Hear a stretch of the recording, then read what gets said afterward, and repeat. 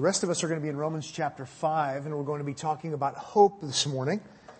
When it comes to hope, I find it rather remarkable how cynical and how antagonistic people outside of Christianity have been over the years. Just listen to this sampling.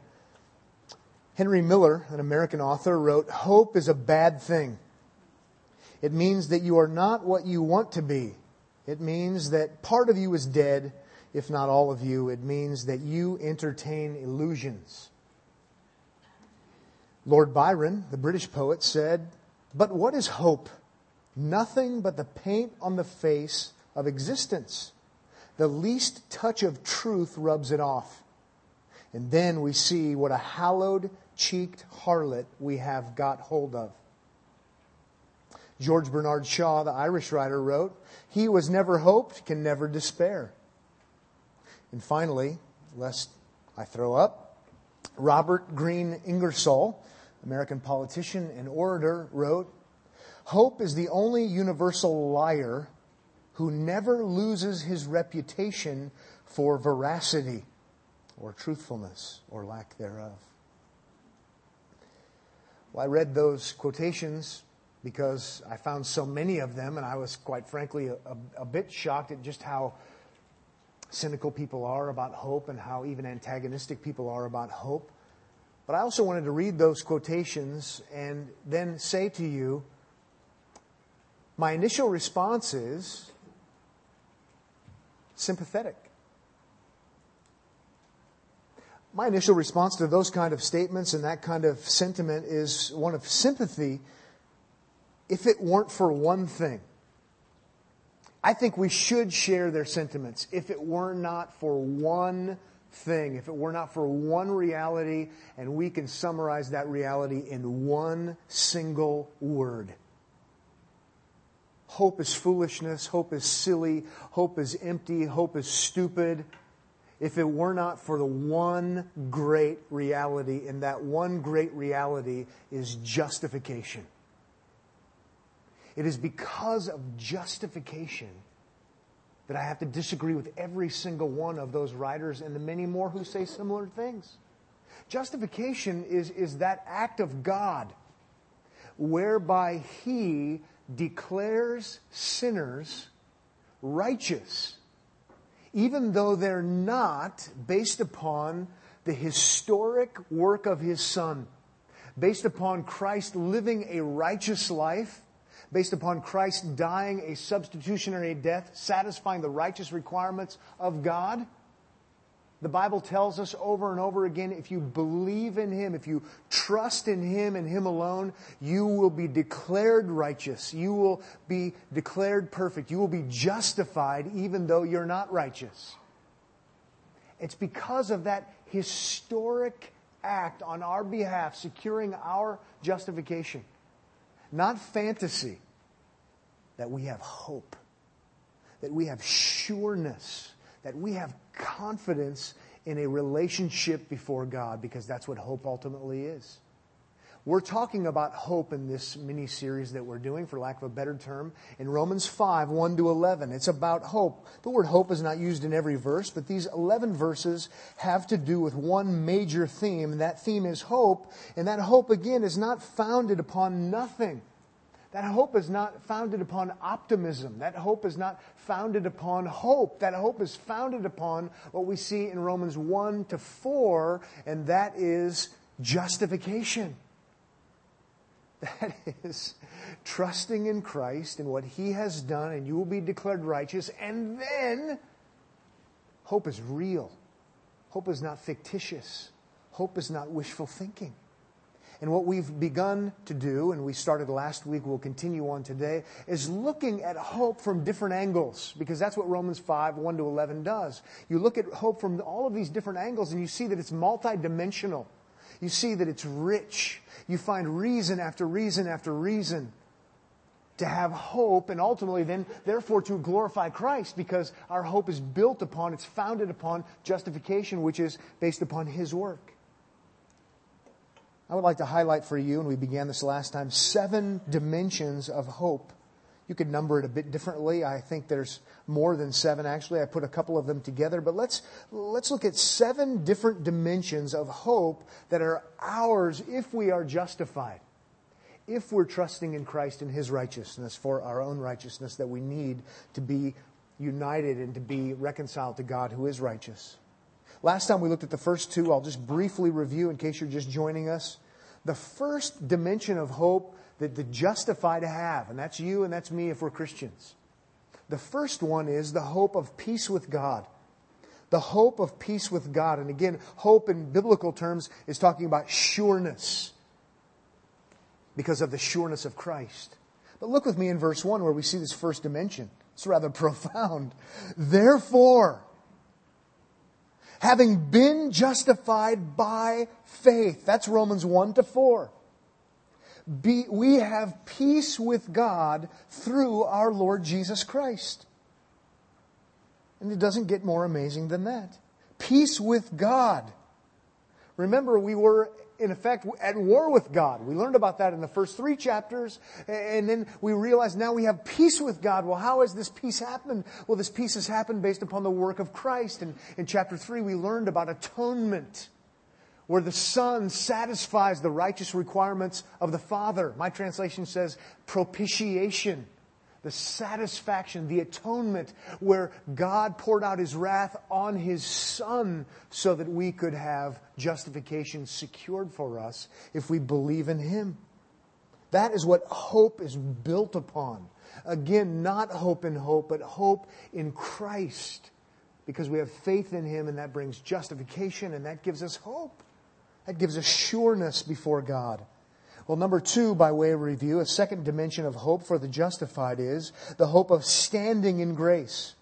The hope of standing in grace. Verse 2 says, through whom, no doubt it's referring to Christ still, also, so there's even more than peace, also we, the justified, have obtained our introduction by faith into this grace in which we stand. And again, I don't know how it could get any better, but we're just seeing another dimension of the great hope that is ours in Christ if we're justified. Absolutely amazing. Now we have this hope where we stand in the presence of God. Whereas before, what would we need to do? We would need to cower in the presence of God. We would need to run and plead and beg for mercy, a merciful, quick, swift death, because we deserved it. And now the image is so good and strong, based upon the merits of Christ, not ours. We stand in His presence.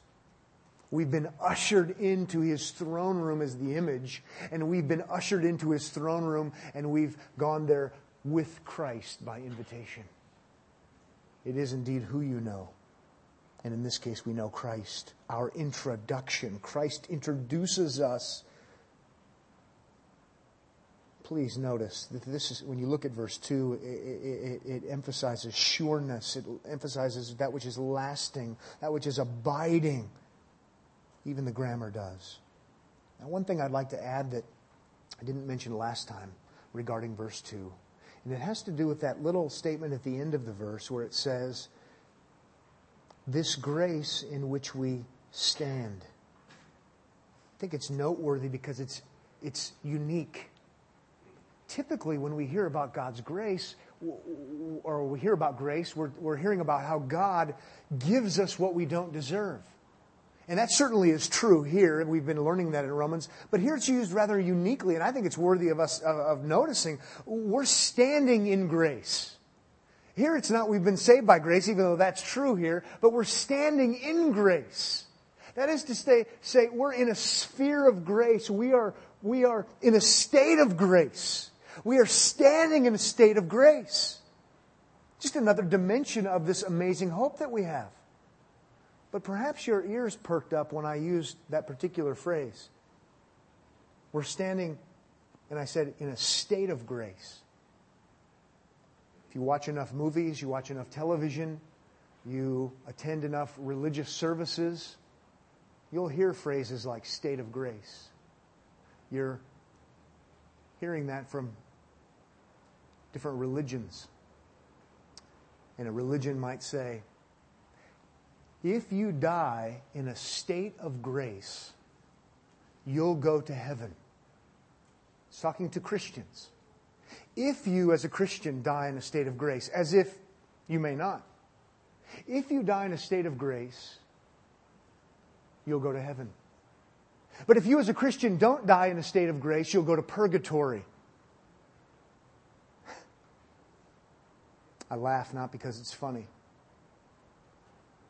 but because it should be so obvious that is absolute, utter nonsense. Reread the verse.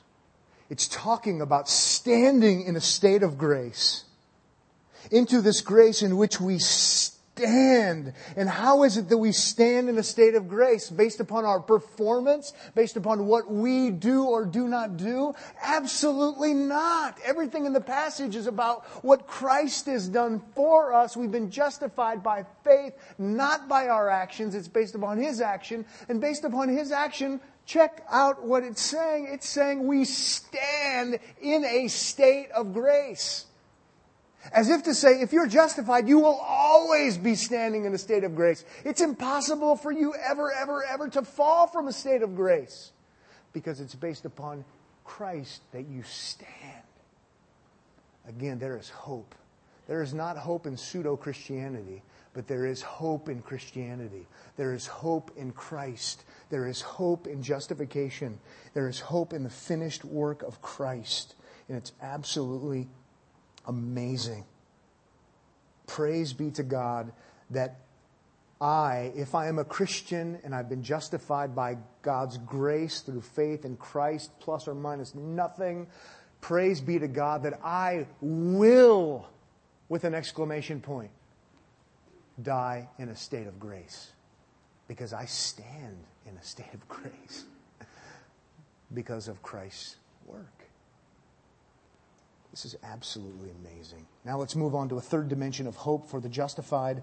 Number 3, the hope of the glory of God. The hope of the glory of God.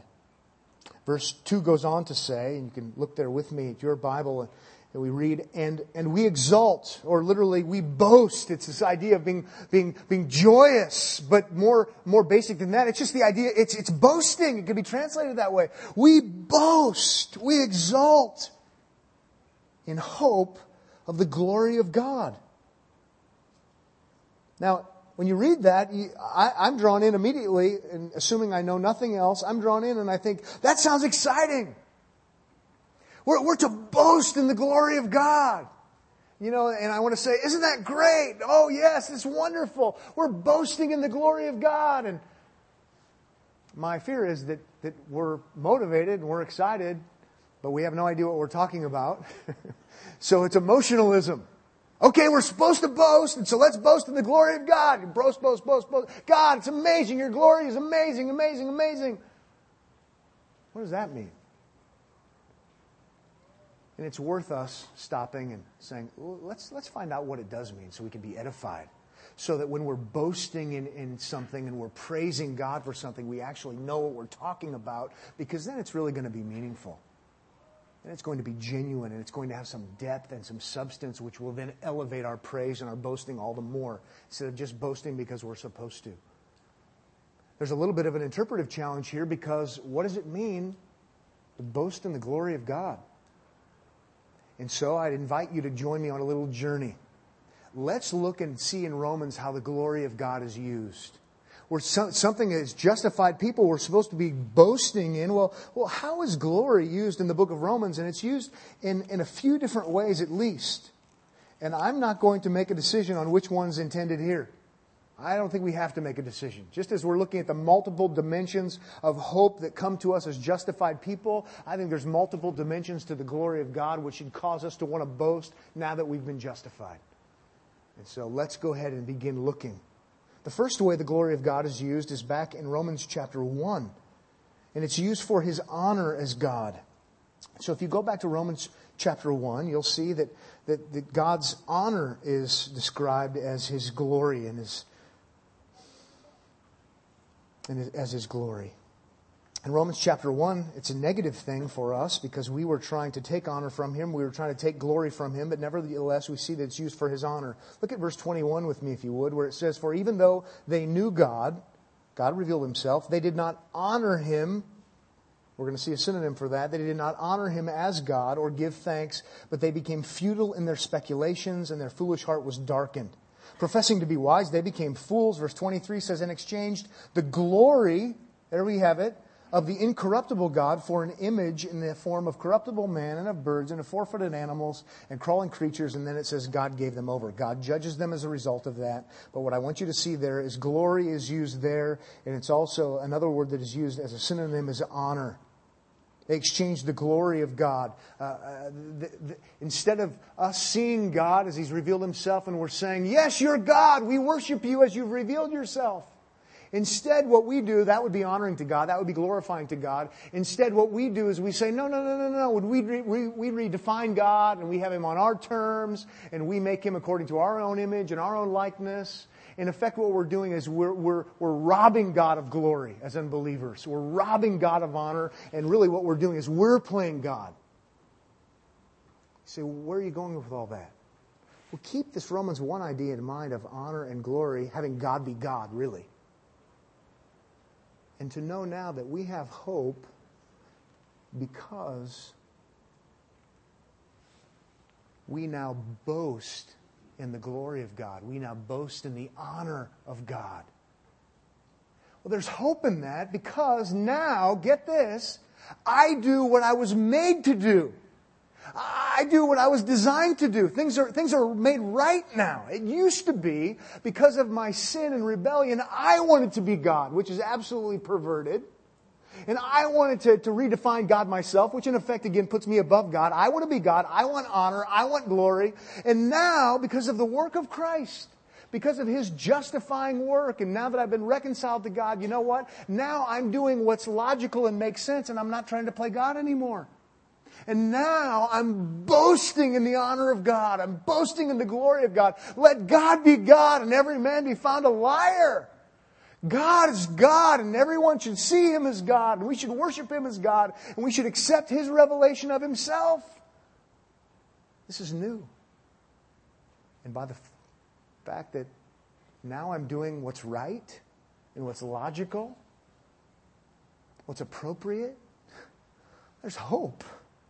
God has done something amazing here. The right thing is happening now, and it's based upon the justifying work of Christ. Well, let's look at glory from another angle, and it's related to this angle. And that is where it's used of the righteousness of God. Still trying to understand Romans 5 a bit better. Let's go to Romans 3:23. We're boasting in the glory of God, and that's supposed to give us hope in the context of chapter 5. But what does the glory of God mean? Well, it's His honor, and now we're boasting in Him being God, and that's what's right. That's what we were made to do, so that gives us hope. Now we're on the right track. We're doing what we were designed and made to be doing. But now we also see that the glory of God is used again in a little bit different way in chapter 3, verse 23. For all have sinned, we know the verse well, for all have sinned and fall short of the glory of God. Now, if you read the verses before and you read the verses after, without question, he's talking about the righteousness of God. So let's use that as a synonym and see if we can appreciate Romans 5 a bit better. God has righteous standards. He's a righteous God. We violate His standards because we're unrighteous and we're rebels. And what ends up happening, if you are a thinking person and you learn about the righteousness of God and you acknowledge and know that you are not righteous, then you find yourself feeling maybe a little bit like Martin Luther did. Before he was converted, he said he hated God. And he hated God specifically because God was righteous. And he knew that He wasn't. The last thing in the world you want to hear about, the last thing in the world you want to talk about, not to mention boast in, is the righteousness of God, because you don't measure up to the righteousness of God. It is your nemesis. It is your enemy. You hate God for His righteousness. And then, We've been learning about this righteousness of God because God is not only righteous, He's also loving and gracious. And so, to deal with our unrighteousness problem, He sends His Son to live a righteous life for us, to die a righteous death for us, satisfying God's righteous requirements, so that if we believe in Him, we trust in Him, we'll be declared righteous. And now what? Now, all of a sudden, we say, I love God. I love God even though I know He's righteous. I love God even though I know He's righteous and I know I'm not. On what basis? The justifying work of Christ on the cross. And now, to be quite honest, there's nothing I'd rather talk about than the righteousness of God. I want to talk about it all the time. I want to boast in the righteousness of God. It's what I do every Sunday. It's what I do every day of my life, given any opportunity. It's what you do as a Christian when you talk to people about the gospel. You're boasting in the righteousness of God. Unless you're not really giving people the gospel, really that's what you're doing. If it's true to the biblical gospel, substitutionary atonement of Christ, justification, it's what we do. It's magnificent. And you say, how does that give us hope?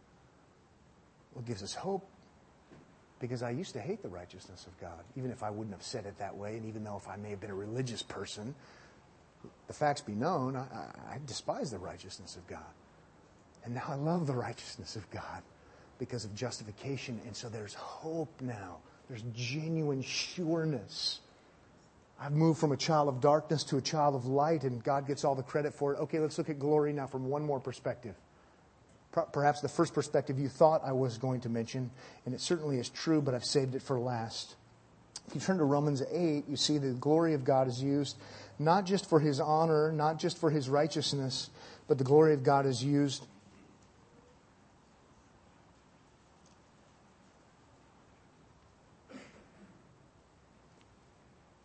for something describing what we will share with Him.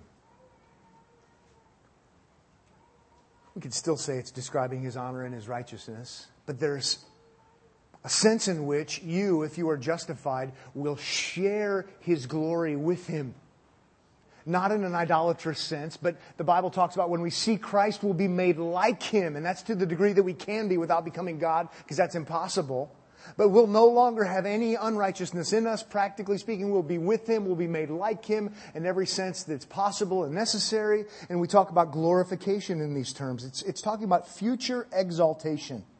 Look at Romans 8, verse 17, where it says, and if children, heirs also, heirs of God, and fellow heirs with Christ, if indeed we suffer with Him, so that we may also be glorified with Him. We share with Him in a unique sense of His righteousness. For I consider that the suffering of the present time are not worthy to be compared with the glory that is to be revealed to us. He's talking about that future union with Christ where we are co-heirs with Him and we share with Him in His honor in this unique and special way as co-heirs. And it's something still yet to come in the future. And you can certainly, absolutely know that that's something that makes us excited. Yeah! I can't wait for that day. You know what? I boast in that. I boast in the reality that someday I will see Christ and I'll be made like Him. I'll be glorified. This is amazing, and it's tied to, the only way it could ever happen is based upon Christ's justifying work. And really, if we were to take the time to look at more of the details in Romans 8, that's what it talks about.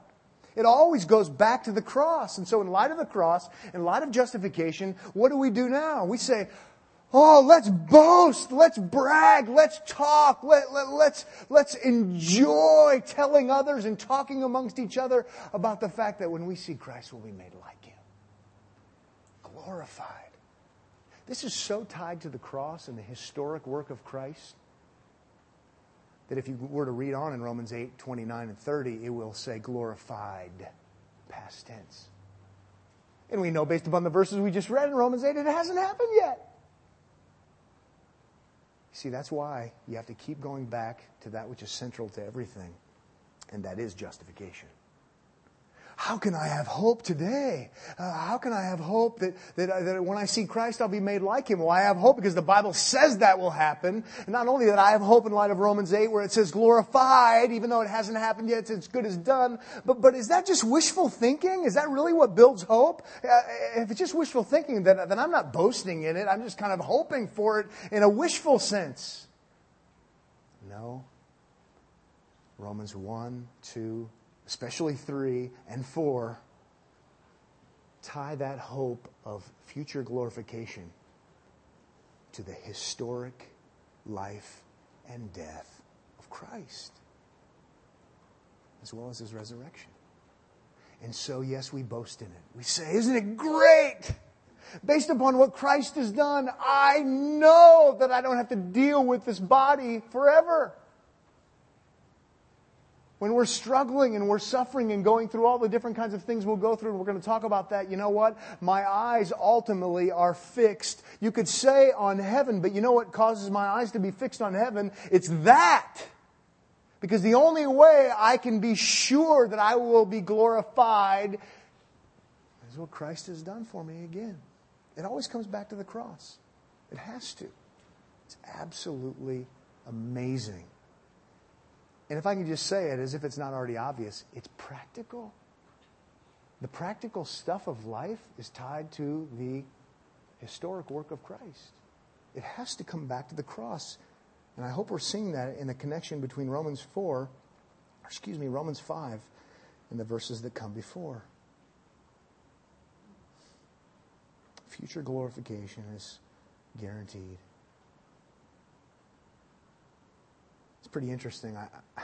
In light of Romans 1, I stand before you who someone who was a glory robber.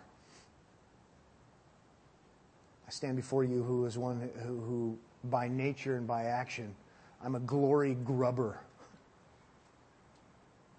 I want to take that which is God's and have it for my own, ultimately so I can act like I'm God. It's been Romans 1, 2, and 3, especially Romans 1. And while I deserve wrath, God works in such an amazing way so as to have His Son earn righteousness for me to the point where now I'm still boasting about glory, but now I'm boasting about His glory. Let God be God. And isn't God amazing? He's actually going to usher us into His presence and make us like His Son. And all this stuff is as good as done because of the cross. It's absolutely amazing. Number 4. A fourth dimension of hope that we have as justified people, if we are justified by faith in Christ, is the hope of good coming from bad. The hope of good coming from bad. Now that sounds kind of weird as far as I'm concerned. The hope of good coming from bad. I think we're just going to do the 4 points today. Let's make sure. That's it. That's all we're going to get to. Bummer. All right.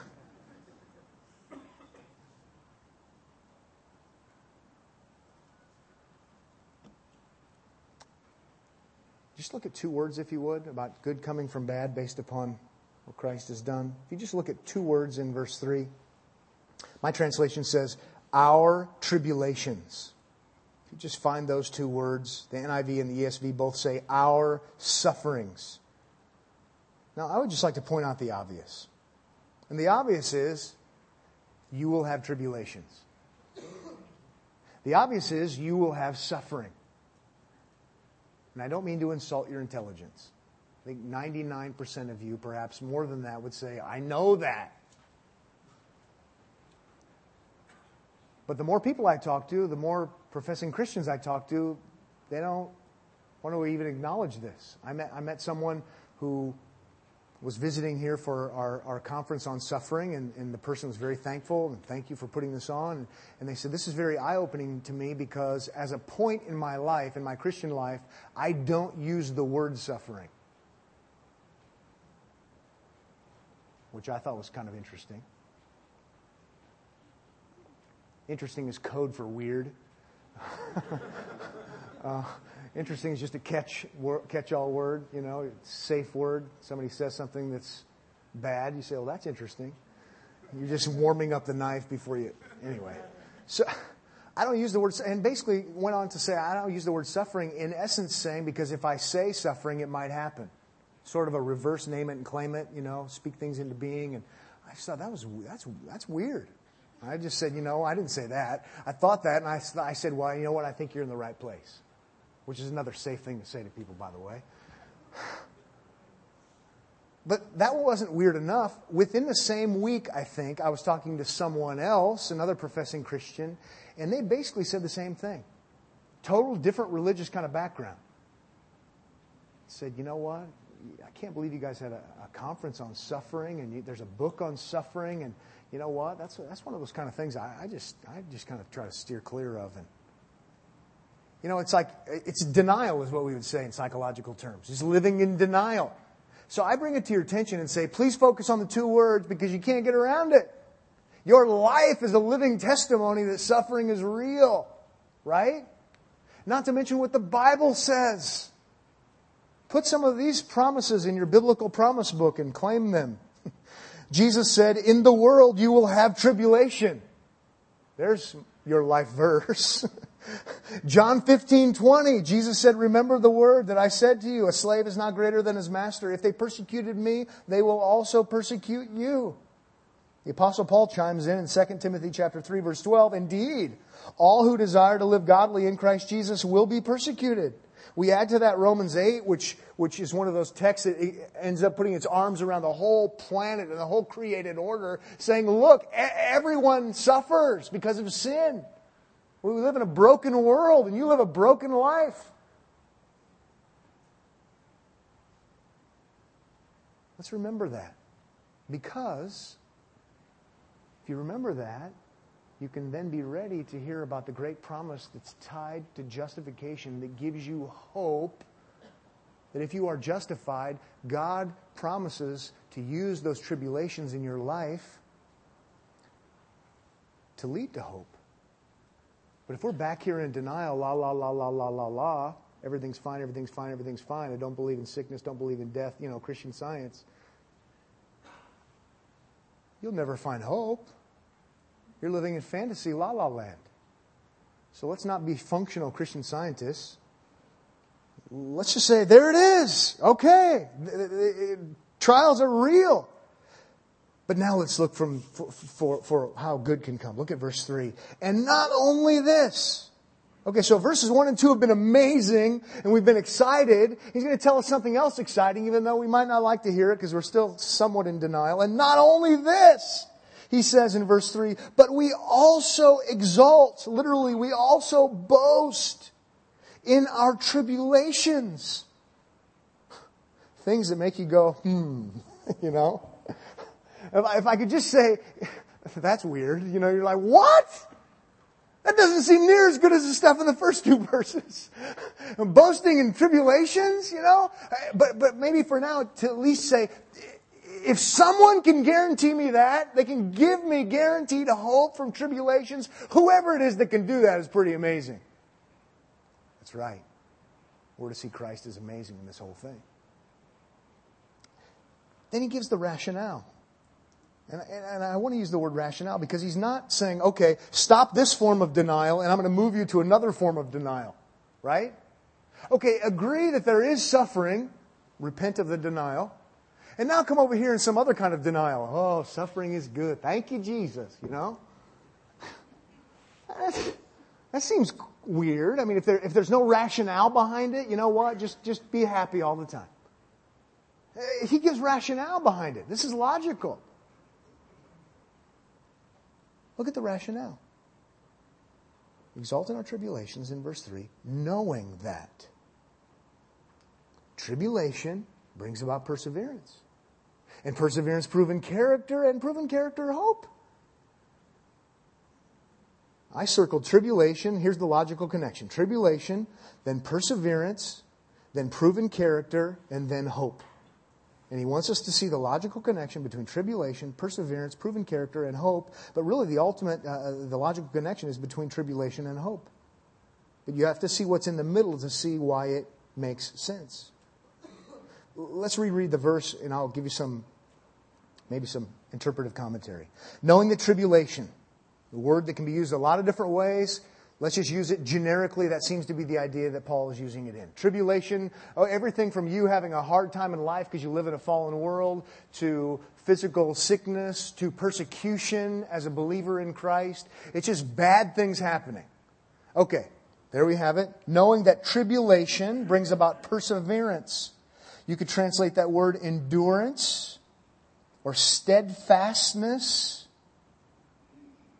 It's talking about Christians. Tribulation leads to perseverance. Athletics is not a bad idea here. You know, if you get on the treadmill first time in a year and you start running, that's tribulation, right? But if you are running, what you're doing is you're building perseverance. You're building steadfastness where you can actually handle more and there's actually going to be some success that comes as a result. That's not a bad image of what he's describing here. Tribulation, that's the bad stuff. But you know what? That brings about perseverance. That'll toughen you up if you're a believer. Then you move on to the next component, perseverance, and then proven character. Here are some synonyms for proven character that might be helpful. Testedness, triedness. The Greek word is even sometimes translated proof. That one helped me. Proof. And proven character, hope.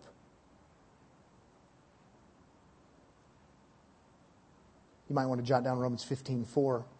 Similarly, it says, so that through perseverance and the encouragement of the Scriptures, we might have hope. So what's he saying? It's not hard.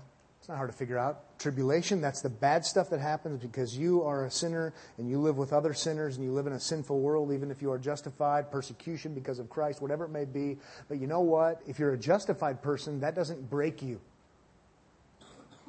It leads to perseverance, testedness. And then it leads to provenness. Genuineness is made evident, which leads to hope. It's a pretty good chain. What I did is I just wrote down the big problems in my life that I've faced over the years. Some of the things that have hurt the most. You can even think of some of them. Since you've been a Christian, what kind of things hurt? What are the pains? What are the tribulations? I wrote down everything from mentors doing the wrong thing, to physical suffering, to having loved ones die, people slander, unbelievers not talk to you anymore, Christians slander, church members doing the wrong thing. I mean, you can make a list yourself. And here's where the hope comes in. I'm still here. It's evidence of the grace of God ultimately tied to Christ's justifying work that I can stand up here and talk. That I haven't cashed the whole thing and say, forget it. I quit, you know. And just go and do all those same things. How about even my own sin that I struggle with? That it hasn't completely debilitated and disqualified me from everything. How about that? Pressure in life, tribulation, builds perseverance, builds provenness. And I could say, I've got more hope in my life now than I had when I was first a Christian. Progressive hope. And if you're justified, you could say the same thing. Oh, God, thank you. Now, here's what I want to do. I don't know about you. Thank you for all of those tribulations you caused in my life in the past. Right? Because, I've really seen a lot of perseverance. Praise be to Jesus, you know. I'm almost Baptist. I'm so glad for the perseverance. And you know, the proven character, I'm not the person I used to be, God. You have really used those tribulations in the past in my life. But you know and I know, till we see Christ and we're glorified, He's going to keep using them. I'm thankful I don't know what they are. This doesn't mean that every professing Christian faces tribulation, that leads to perseverance, that leads to provenness, that leads to hope. Paul's not dealing with it in this particular place, but there is such a thing as a false profession of faith. Jesus himself even talks about them like in Matthew 13. But here, this is designed to give us hope. The bad things that happen in our life are used by God to make us stronger. But I can't help myself. I have to keep doing this, keep reminding you. Ultimately, even our being stronger goes back to Romans 3 and 4. Justification. Justification based upon His righteousness. We have hope because of that, but this hope shows itself now in our Christian lives in a lot of different ways. Even this guarantee for good coming out of bad.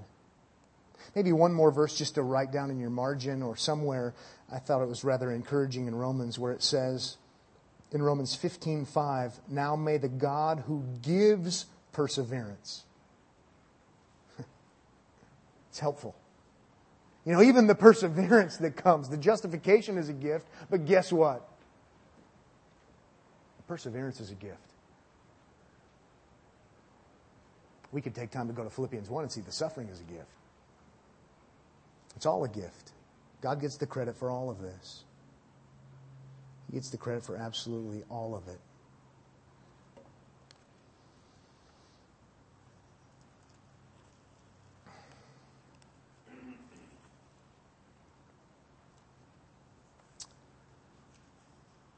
Well, I began by reading those quotations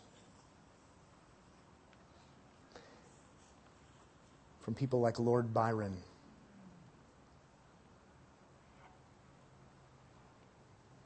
And I'll end by saying, Lord Byron and these hope disparagers, they needed someone to tell them about justification. The key to hope that is not foolish and stupid is justification, because otherwise, quite frankly, hope is foolish and stupid. The cross is what makes it everything. And so, let's make it our goal in life, if we are justified, to tell others who are not justified where they can find real hope. And let's make it one of our goals in life to not affirm hope and hope, which is stupid, but to give people hope that is real, logical, based upon historic actions, the historic actions of Christ. If you are justified, you have hope. The people you know who are not justified have no hope. So let's rejoice and say we have hope because of Christ. And let's be careful not to put all of those people down who belittle hope and make fun of it and have a bad attitude about it, because quite frankly, if we've learned anything from Romans, that is us, apart from God's grace giving us the answer being justification in Christ. Pray with me if you would. Father, thank you for this morning. Thank you for Jesus Christ, the Savior, the King. He is our all and all. Lord, may we have tender hearts, not hard hearts, not prideful hearts because somehow we know something that others don't. But Lord, may we acknowledge that we are merely beggars. As has been said, we are beggars who have found food. Lord, may we be beggars who have found food, who are quick to tell other beggars where they can find food. Lord, thank you for the hope that is sure. Thank you for the hope that is sure because of Christ. And help us to be quick to speak of justification and therefore to speak of hope. In Jesus' name, amen.